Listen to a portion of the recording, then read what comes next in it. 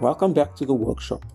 I'd like to start with today's workshop by reading a quote, and the quote goes as follows. Grapes must be crushed to make wine, diamonds form under pressure, olives are pressed to release oil, seeds are grown in darkness. Whenever you feel crushed, under pressure, pressed, or in darkness, you are in a powerful place of transformation. Wow, what a quote. But that quote is often easier said or read than what it is done. I want to concentrate a bit to elaborate on that particular quote. If one looks at a chess match, you will often hear the word check come into play. Now, when an opponent uses the word check, it means that he has gotten you in a position where he is about to finish the game, where he is about to win.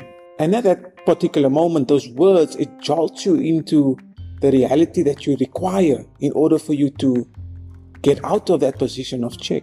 Most of us, when we are in that position, defeat is not on your mind. You're looking for every opportunity to be able to succeed.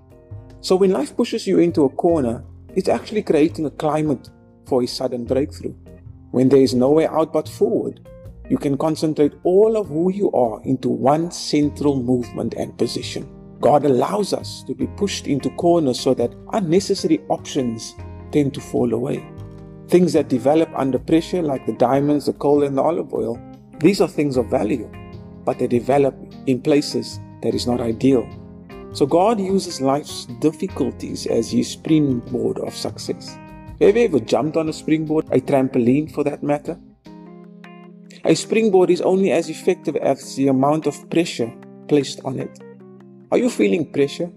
Are you feeling in a place of darkness? Are you still alive?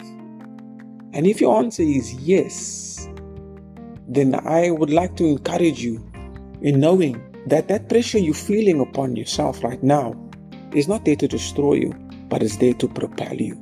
It is a requirement. A.W. Tozer, a well-known evangelist, says, God may allow his servant to succeed when he has disciplined him to a point where he does not need to succeed to be happy. The man who is elated by success is cast down by failure and is still a carnal man. At best, his fruit will have a worm in it. To end off today's workshop, I would like to read a well-known portion of scripture, one that is often quoted to us when we are going through difficult trials, one that I often struggled with as to, does the author of this particular book understand what life is about? But it reads as follows. It says, Dear brothers and sisters, whenever trouble comes your way, let it be an opportunity for joy.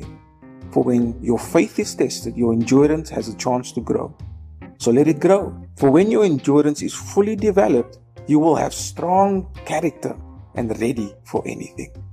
So today, you might be walking through the valley of the shadow of death.